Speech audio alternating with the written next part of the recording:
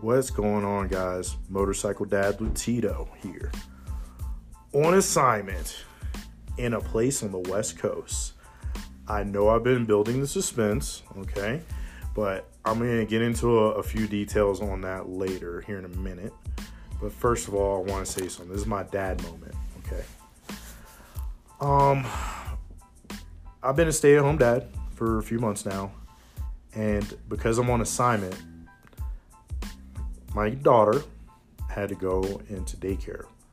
And today was her first day in daycare. And as a dad, I am a little bit upset I'm not there. But granted, she wouldn't have to go to daycare if I wasn't on assignment. But as a dad, I'm very proud of my daughter. She's worked hard with me, and we've, patience with each other on potty training, and we got potty training down. And, I feel proud knowing that I sent my kid off at least where she knows how to pee and poop in a toilet. So, and wash her hands afterwards and be nice. And with this daycare, it's local in our community, like near our neighborhood, and great place. I'll give them a shout out later, but that's going to be when I get back. I'll do something else with that one. Okay. I want to get more information. My kid's first day, and I haven't had a chance to talk to her yet. Because she hasn't been picked up in a different time zone right now. But I'll keep you guys informed on how my kid's first day at daycare went. So I wanted to talk about that because this is the Motorcycle Dad, and I've learned a lot about being a father and a dad these past few months. And it was because I had to take a step away from the industry. And when I loved it, it was possible. And I'm telling you guys right now, I wouldn't trade it for $1 billion, $1 trillion. I wouldn't trade it for nothing. Because I'm able to blaze my own fucking path for one. Spend time with my daughter too. And I'm working on a project with some buddies of mine, some friends, very close friends that consider my brothers. And leaving my former job was the catalyst for that. So always take something good out of a negative situation. That's my little 2 cents, my little brain fart on that one, okay? But getting back to on assignment, okay. So I am on assignment right now with my friend Tony Pizza, and we are in Ouray, Colorado, okay? We're working with a guy, Neil, that we met through our last employment, and I ran into him just by chances after I left my last job. Nothing connected at all whatsoever. So any fucking weirdos out there thinking anything. No. And just so happened to run into him. And we've been planning for me to try to come and help. Because I wanted to help out. And being honest with you, in all my years at Eagle Rider, working tours and all this stuff, I never had an opportunity to go on one or work a tour directly. It was always from location. So I jumped at the opportunity. He's like, well, it's just, just this and just that. And it's been fun. If you get a chance to come up here to Ouray, beautiful place. We're staying at the Twin Peaks Hotel. They have hot springs, which I'm going to hit up after dinner tonight, maybe, if I don't pass out, because it's been a long day. And me and Tony are just up here helping him. He's got a group of about 11 guests. Yes, 11 guys, 11 riders. They're from the New York area. Man, these guys are hilarious, and they all ride really good, and they're all good energy, good people, and you don't mind helping out. And I'm just doing something simple. I'm driving a support Jeep around, which they rented for us to use for the duration of this. So it's like, oh, okay, I get a Jeep, and just going to location, helping these guys out stage because they're riding all day. So we get to the halfway point, and I grill out, hey man, you guys need to drink some water because it's high up in altitude, about 12,000 feet in certain areas where they're riding. And some of these trails, and not only that, they're doing some adventure riding. So different kind of riding, but this is exactly what I wanted to do with this podcast, was getting different views of the industry and what people have a passion for. And I talk to these guys, and I hope I get a chance to interview one, but that's completely up to them. I talk to these guys, and they're all super passionate about power sports in general. So, like, whether it's adventure riding, which I found out some of them, they just started not too long ago. It's only been a couple of years for some of them. And I see them as better adventure riders than I am. but it comes down to saddle time. They've had way more saddle time in that past 2 years than I have. So, but it's something to aspire to and learn from, and to see this, it was great. So, check out the Facebook page. I'm going to post some pictures up there. And it's just something else to be, to show you guys in the industry. So that's what I've been doing. I'm just here to help out, and it's been fun. It's really, really fun. Great group of guys, great energy. Great to see these guys be passionate.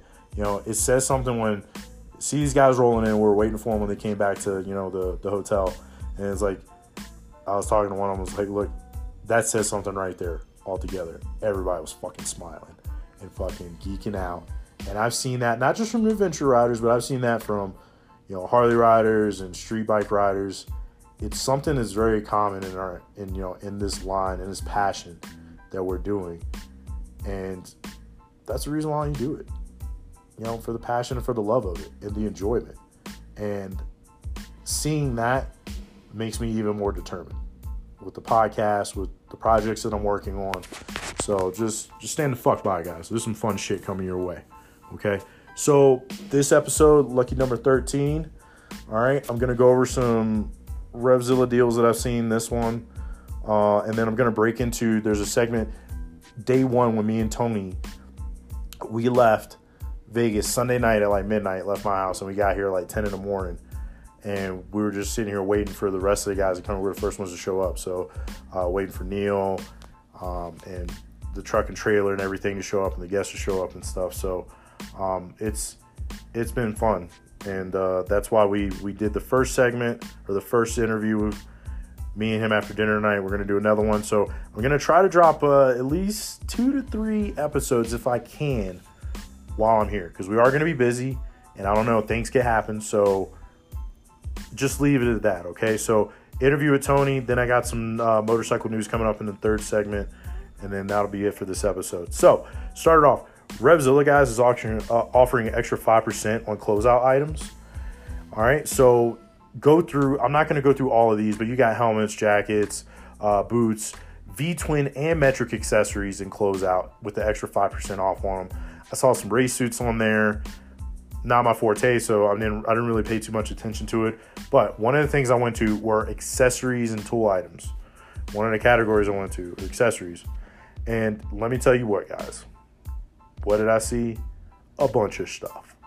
But a bunch of stuff also caught my attention was a battery maintainer trickle charger on fucking sale for $14.99. All right. So I go back to what I preach all the time, guys, about battery maintenance and making sure you're not spending unnecessary money. Now, let me ask you this. How can you justify paying $150 to $200, or maybe $100 if you get the cheap, or like $50 you get the cheap Walmart motorcycle battery, but paying anything more than $14.99, if you could have paid $14.99 and got a fucking battery tender on sale? I mean, I'm sorry, I've never seen a $14.99 motorcycle battery. So anything over that price is kind of not smart to pay for that. So why would you pay that money? So, guys, get in there and look at the deals. They had chain brush. So if you don't have a chain brush, they had them on sale for like $4.99 and stuff. Chain breaker tools, to install the chain with the Master Link tool, all that stuff. Look through and shop for those items. Like I said, always compare the prices, but still look through and shop for those items, all right? I'll tell you the highlights, but I'm not going to do everything for you. You got to get out there and do some of that shit yourself. All right, guys, I got me and Tony coming up, and then after that, next segment, like you already know.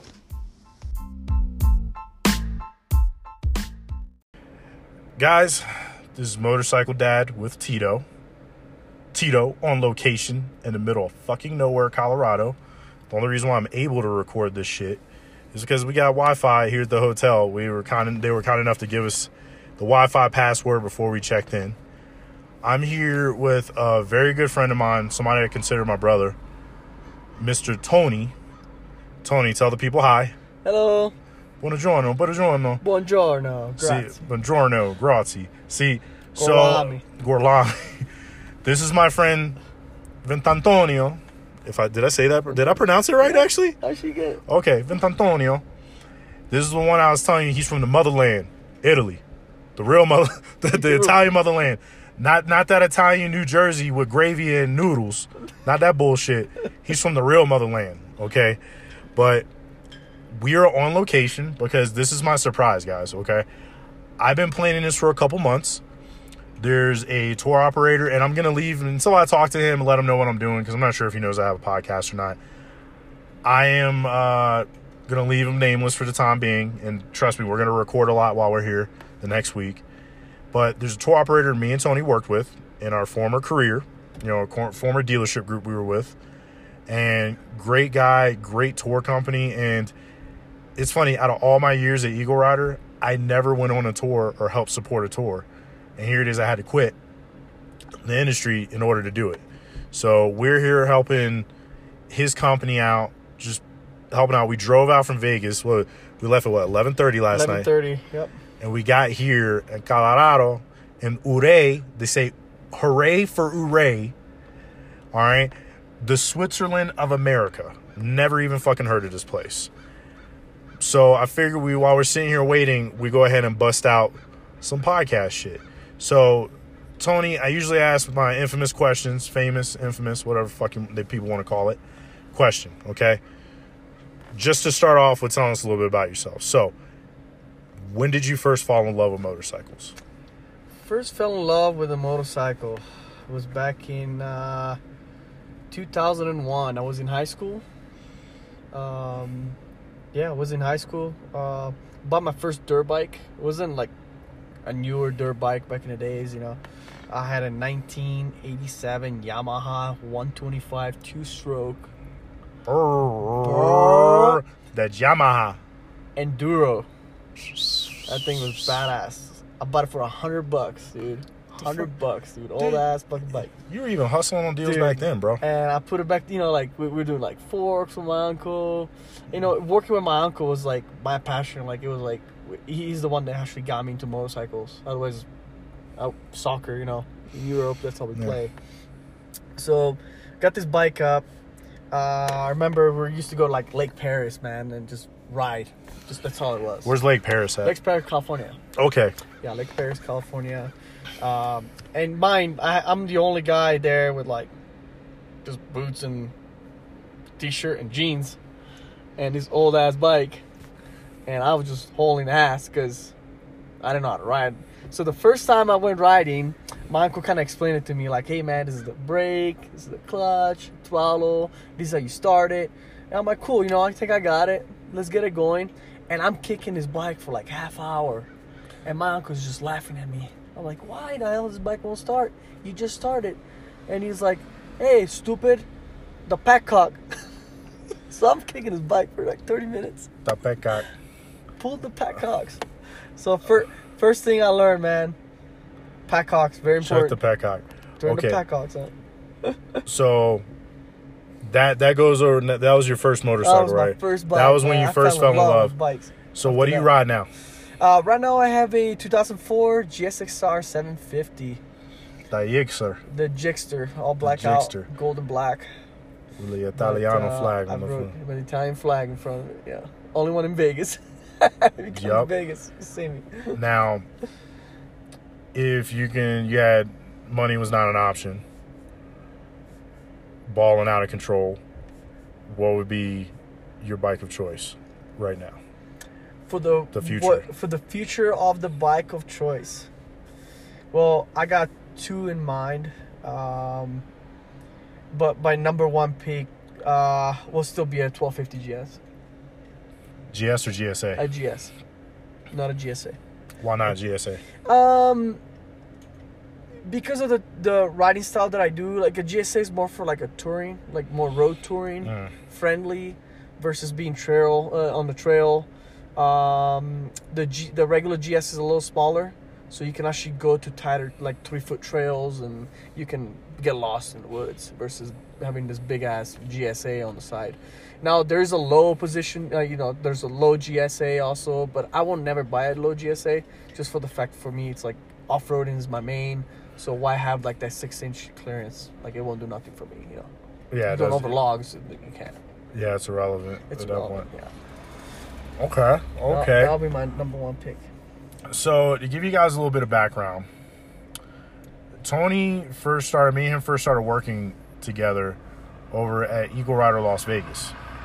And this was back at the old shop on Arville before they turned it into an escape room place. I remember I hired him. It was after I got into Vegas. I've been there for maybe 3 months. And I needed to hire some more techs because we were fucking slammed. And I hired 2 technicians. Tony was one, and Tip was the other one. Yeah. We'll talk about Tip later. For you, I still remember when you first came in, was it Chris said? Or so I was like, because you were going over every fucking bolt with a fucking torque wrench. School is over, motherfucker. Well, in school, in school. School is out, motherfucker. Fucking get to work, motherfucker. Dog, that is fucking funny. Let me see. So let me ask you this. What are you excited about on... Because like I said, I've never, after all the years of work at Eagle Ride, never went on a tour, supported a tour, other than being at one of the major locations. And what are you looking forward to? I don't know. I really want to like see what the actual tour operator does. I know, it's, beside actually like getting the guys on the road and ride somewhere, I want to see like what the whole operation is all about. Yeah, like how hurting the cats is gonna go. How the cats is gonna go, especially when you have 10 plus cats to haul around, and a manageable size for one person, 3 to 5, that's manageable. But there's a lot of back of the office stuff, hotel, driving times. You gotta meet those times. You can't be late. And I see a lot of. That's the ironic part for me, because like it's weird I'm used to being in a like director, manager, now to be on the support level, which I don't fucking mind. I'm fucking happy to fucking come back down, because like me and you were talking yesterday. I was talking about quality of life, or today on the ride here, on the drive here, shall I say. Quality of life. Like I was telling you, I was able to take my wife and kid out to dinner and spend time with them before I left, versus whenever I was over at the other companies, dude, I'd be working all the way until I leave, sometimes working on the way to the airport and working while I'm in the airport, and I didn't get that time. So quality of life's a big thing. It's a must. Because just to give you guys a heads up, Tony used to work at the last dealership group with me as well, and it came down to that balancing point of finding your true happiness, being happy, being okay with going to work, and then being fucking miserable.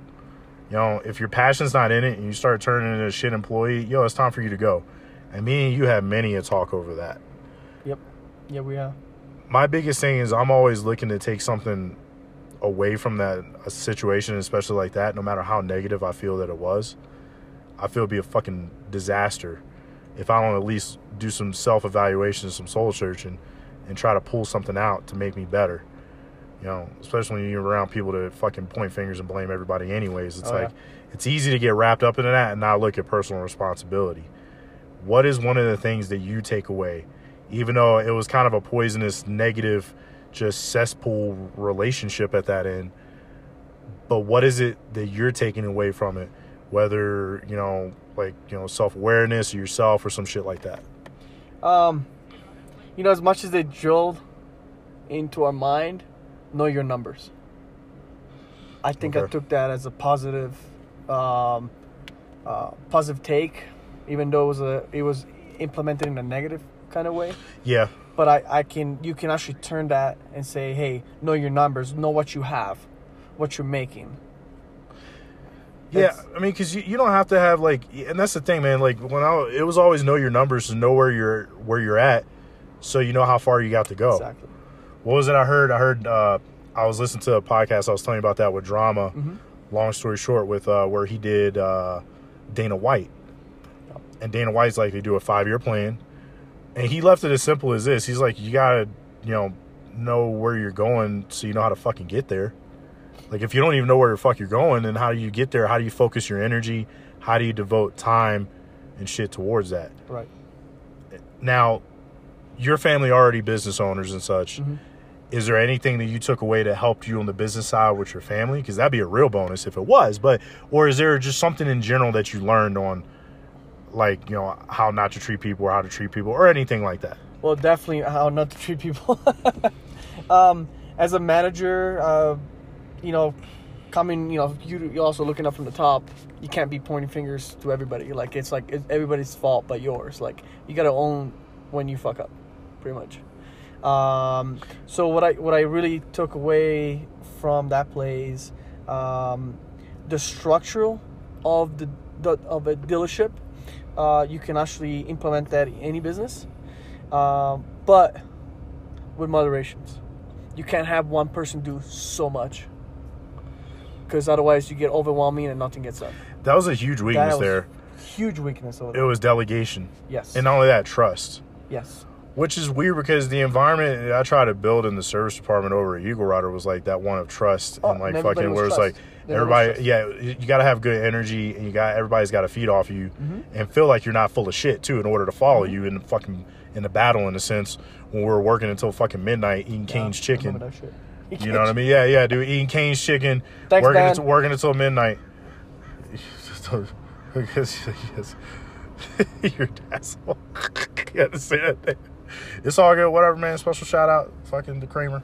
Special shout out, fucking fucking Kramer ass looking motherfucker. Either way.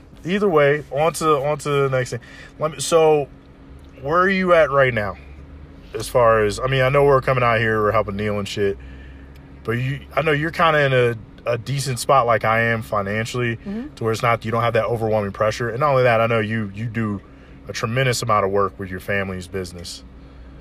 So where do you see yourself going from here? Because one of the things for me was, up until the time that I started this podcast, I was thinking about getting out of the industry completely, because those two places just devastated the way I've looked at myself and the confidence I have, because I took so many L's over there.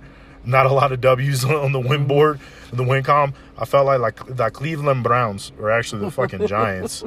They fucking suck. Tampa Bay. Fucking Tampa Bay and the Giants, fucking biggest losers. That's the way I felt. So it took me a couple months to get back around to like wanting to be in the industry. Where do you see your passion taking you in the future? Do you see it taking you anywhere? Do you want to stay in the industry? How does that look for you? After, like you said, after coming out of that chaos, I won't call it chaos. Yeah, I had to take some time off. I was just, my brain was like still into the game, but did not want to deal with any of this stuff. So I'm at month 3 coming up. Dude, it's been longer. It's been longer than that, bro. I think you're on month 4. June 15th. Was it June? June, July, August. Okay. Yeah, June 15, July, August, September. Yeah, month 3, month 4 coming up. So I'm actually refreshed. I get to spend a lot of time with the family. Like my immediate family, beside my parents and my brother, I have dogs. So it's like working there, like 14-hour days, 6 days a week. And on your day off, you get phone calls, and you can't even go to the mountain and enjoy a walk with your dog. And it was stressful for me. Like, it was just... Well, it comes back to quality of life, because it seems like it's a big struggle and balance in that in any in automotive and in power sports industry. But I preach quality of life and taking care of yourself a lot, because it's so easy to get inundated into the business and get so fucking engulfed in all the drama and the constant Chinese fire drill shit you're doing. Oh boy, yeah. Dude, I wasn't a big fan of that either, because like I said, trust me, it took a toll on me too. It's like you can only be a superhero for so long. Look, man, I'm good, but ain't nobody that good to deal with that bullshit. Nope. So where do you see yourself going in the power sports industry? You think you'll just, dabble as a spectator for the time being, or maybe you might want to get back to it, or what is your excitement right now in the industry? For me, the excitement in the industry right now, I think, especially for the off-roading and in the sports side of the industry, electric, man, that's where it's at. I think I see electric motorcycle just... It's funny, booming, man. Funny how that's a recurring theme, guys. Funny how that goes. Pay attention. Yeah, it's going, man. Like you say, there's bikes that they already do 100 over 110 miles, 180 miles on a first charge. You don't have to wait 3-4 hours to charge it. Get a power pack, bring it with you. 30 minutes. Go to the restroom. Charge that sucker up. you gotta have a break, especially on a sport bike. You can't do more than 100 miles. Like, it's gonna hurt your back. No shit. At least right? me. I mean, that's some road warriors.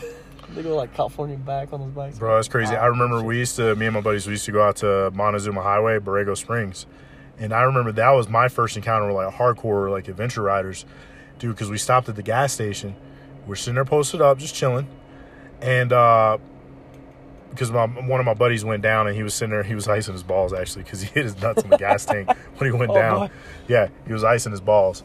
But I remember watching them come out of the desert with the extended gas tanks and all that shit. And I was like, damn, what the fuck? And they were like, oh yeah, we came from Bakersfield or some shit. I was like, what the fuck? That was my first encounter with like adventure riders. You used to be big in adventure riding, right? Like, yeah, I mean, I loved it. when I first met you, you had that GS and you fucking GS. loved that thing. Yeah. I had a GS, put 32,000 miles in a year and a half on it from zero. I did the 49 states. Obviously, I didn't go to Hawaii. And then all the way down to Panama, man. Down Mexico, all the way down to Panama on that bike. On the GS? On a GS, dude. Was this before or after you went to MMI? This is before MMI, when I got out of service. You know what's funny? I never knew you went all the way down to Panama. All the way down to Panama. Loved it. I put most miles on that bike. Definitely got to get your stuff together because there's more to it than just getting the bike and ride. I mean, now, did you ride with a partner or did you go solo? It's best. No, I rode with 3 partners. And then one turned around at the southern Mexican border. He came back up because he has family in Mexico, so he wanted to stay in Mexico. But both of us, I mean, we went all the way down, saw the canal, and then just turned around, came back up, man. Took 2.5 months. It was awesome. Damn. I loved it. I'm an adventure freak rider. Like, I'll ride anything, but man, you put me on an adventure bike all day. It can be like a 250 WR250, or it can be a 1250 GS, whatever you want to put me on. I'll ride adventure all day. That's my passion. Yeah, you seem pretty confident on an adventure bike. Like, I'm still getting confident with the bigger adventure bikes. I did have a Royal Enfield Himalayan for a while, but that's after having experience riding GSs. Mm-hmm. I just wanted to get a little bit better in dirt, even though like most of my dirt riding was on a rental bike anyways, on a GS. When we went off-roading over by Christmas Tree Pass and shit. That was pretty fun. That was fun. Yeah, if there's any adventure riders listening to the podcast, good ride. You're going to head out towards, what is it, fucking Searchlight? Searchlight, yeah. What's that? Is that a 95 over there, or? No. Hold on, what's the freeway? Head towards Searchlight, about 10 minutes outside. I'm going to give you some fucking redneck some daggone country, backwoods Bubba Gump fucking directions. So, mija, you want to go to Searchlight. Don't speed through there because the cops will give you a fucking ticket, man. Then once you get past the Searchlight, you're going to see it on the left-hand side. It's to say a Christmas tree pass. You take that road, and it drops you all the way off into Laughlin. Yep. And that was a fun ride that day. Now, I rode back with the slow guys on the way home because you guys ended up fucking hauling ass on the way back. Yeah, there's a lot of sand up there. So if you're not confident in sand, I would say don't do it as a first ride. I would say go toward Pahrump and do those back roads so that we can build some confidence. But if you go during summertime in Christmas Tree Pass, there's a lot of sand, so make sure you have some knobbies. Make sure you have the right equipment. TKC 80s. Yeah, TKC 80s, man. TKC 80s all day. Best tires, man. They're inexpensive. And dude, everybody, that was number one. Dude. I still never wonder why we never had a... Never mind. I'm not even going to start down there. I'm not even going to start down that one. We already talked about that on the ride here. Oh, yeah. Well, look, bro, I'm going to cut this short right now. Guys, look, we're going to have a lot more recordings while we're here. I want to at least get at least 3. That's my goal.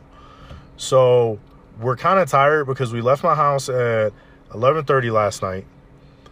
We've been on the fucking road until about 10 o'clock all day. And then we ate breakfast. We ate at this nice Cajun restaurant here in downtown. And, like, guys, this place is beautiful. Google it. Ouray, Colorado. It is a capsule in time. Let me tell you what. Nothing mainstream here.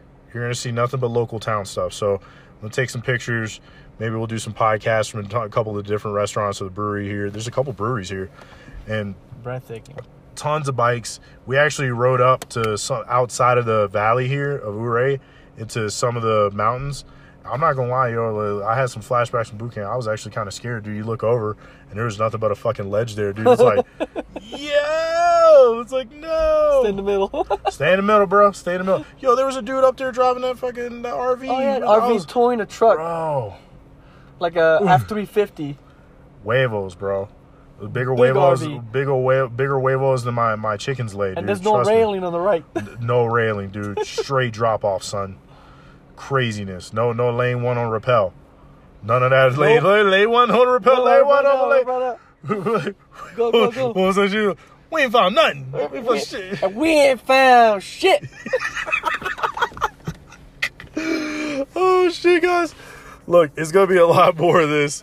I'm glad I finally got Tony on the podcast, and we're gonna keep going, guys. Keep it live, keep it listening. Thanks for listening. See you guys. See you soon.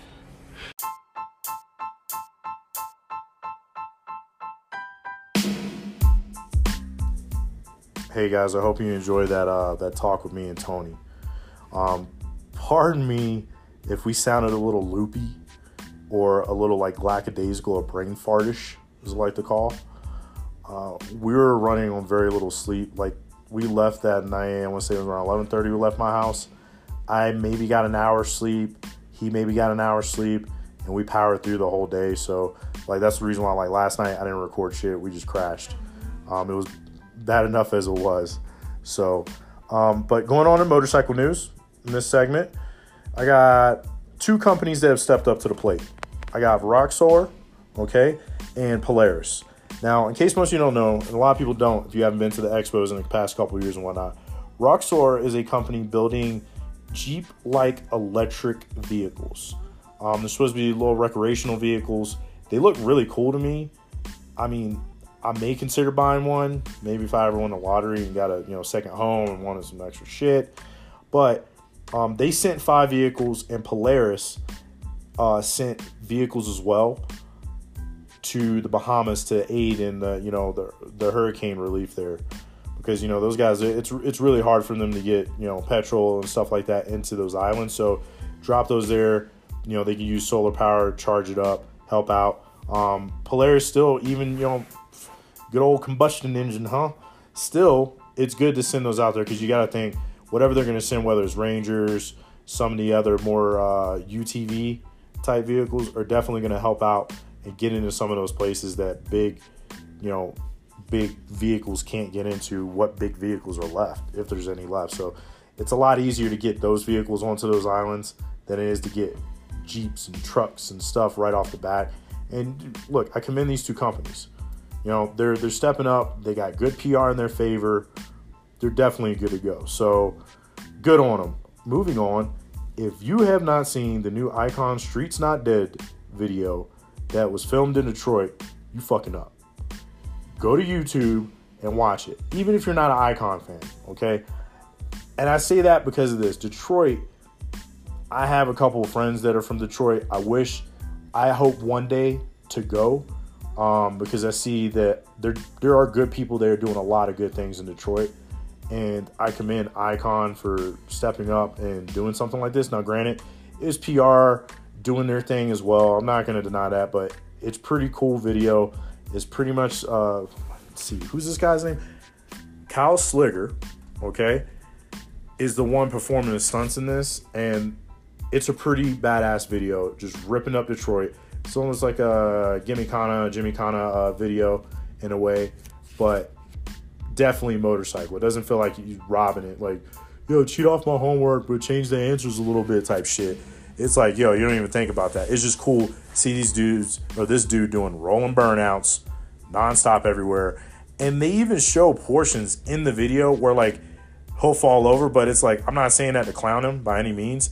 I think it's raw and cool as fuck to put that authenticity in there to show, because, like, you're talking about, when we see these videos, we only see the good stuff. We don't see all the times these guys are fucking breaking bones and falling and fucking their shit up.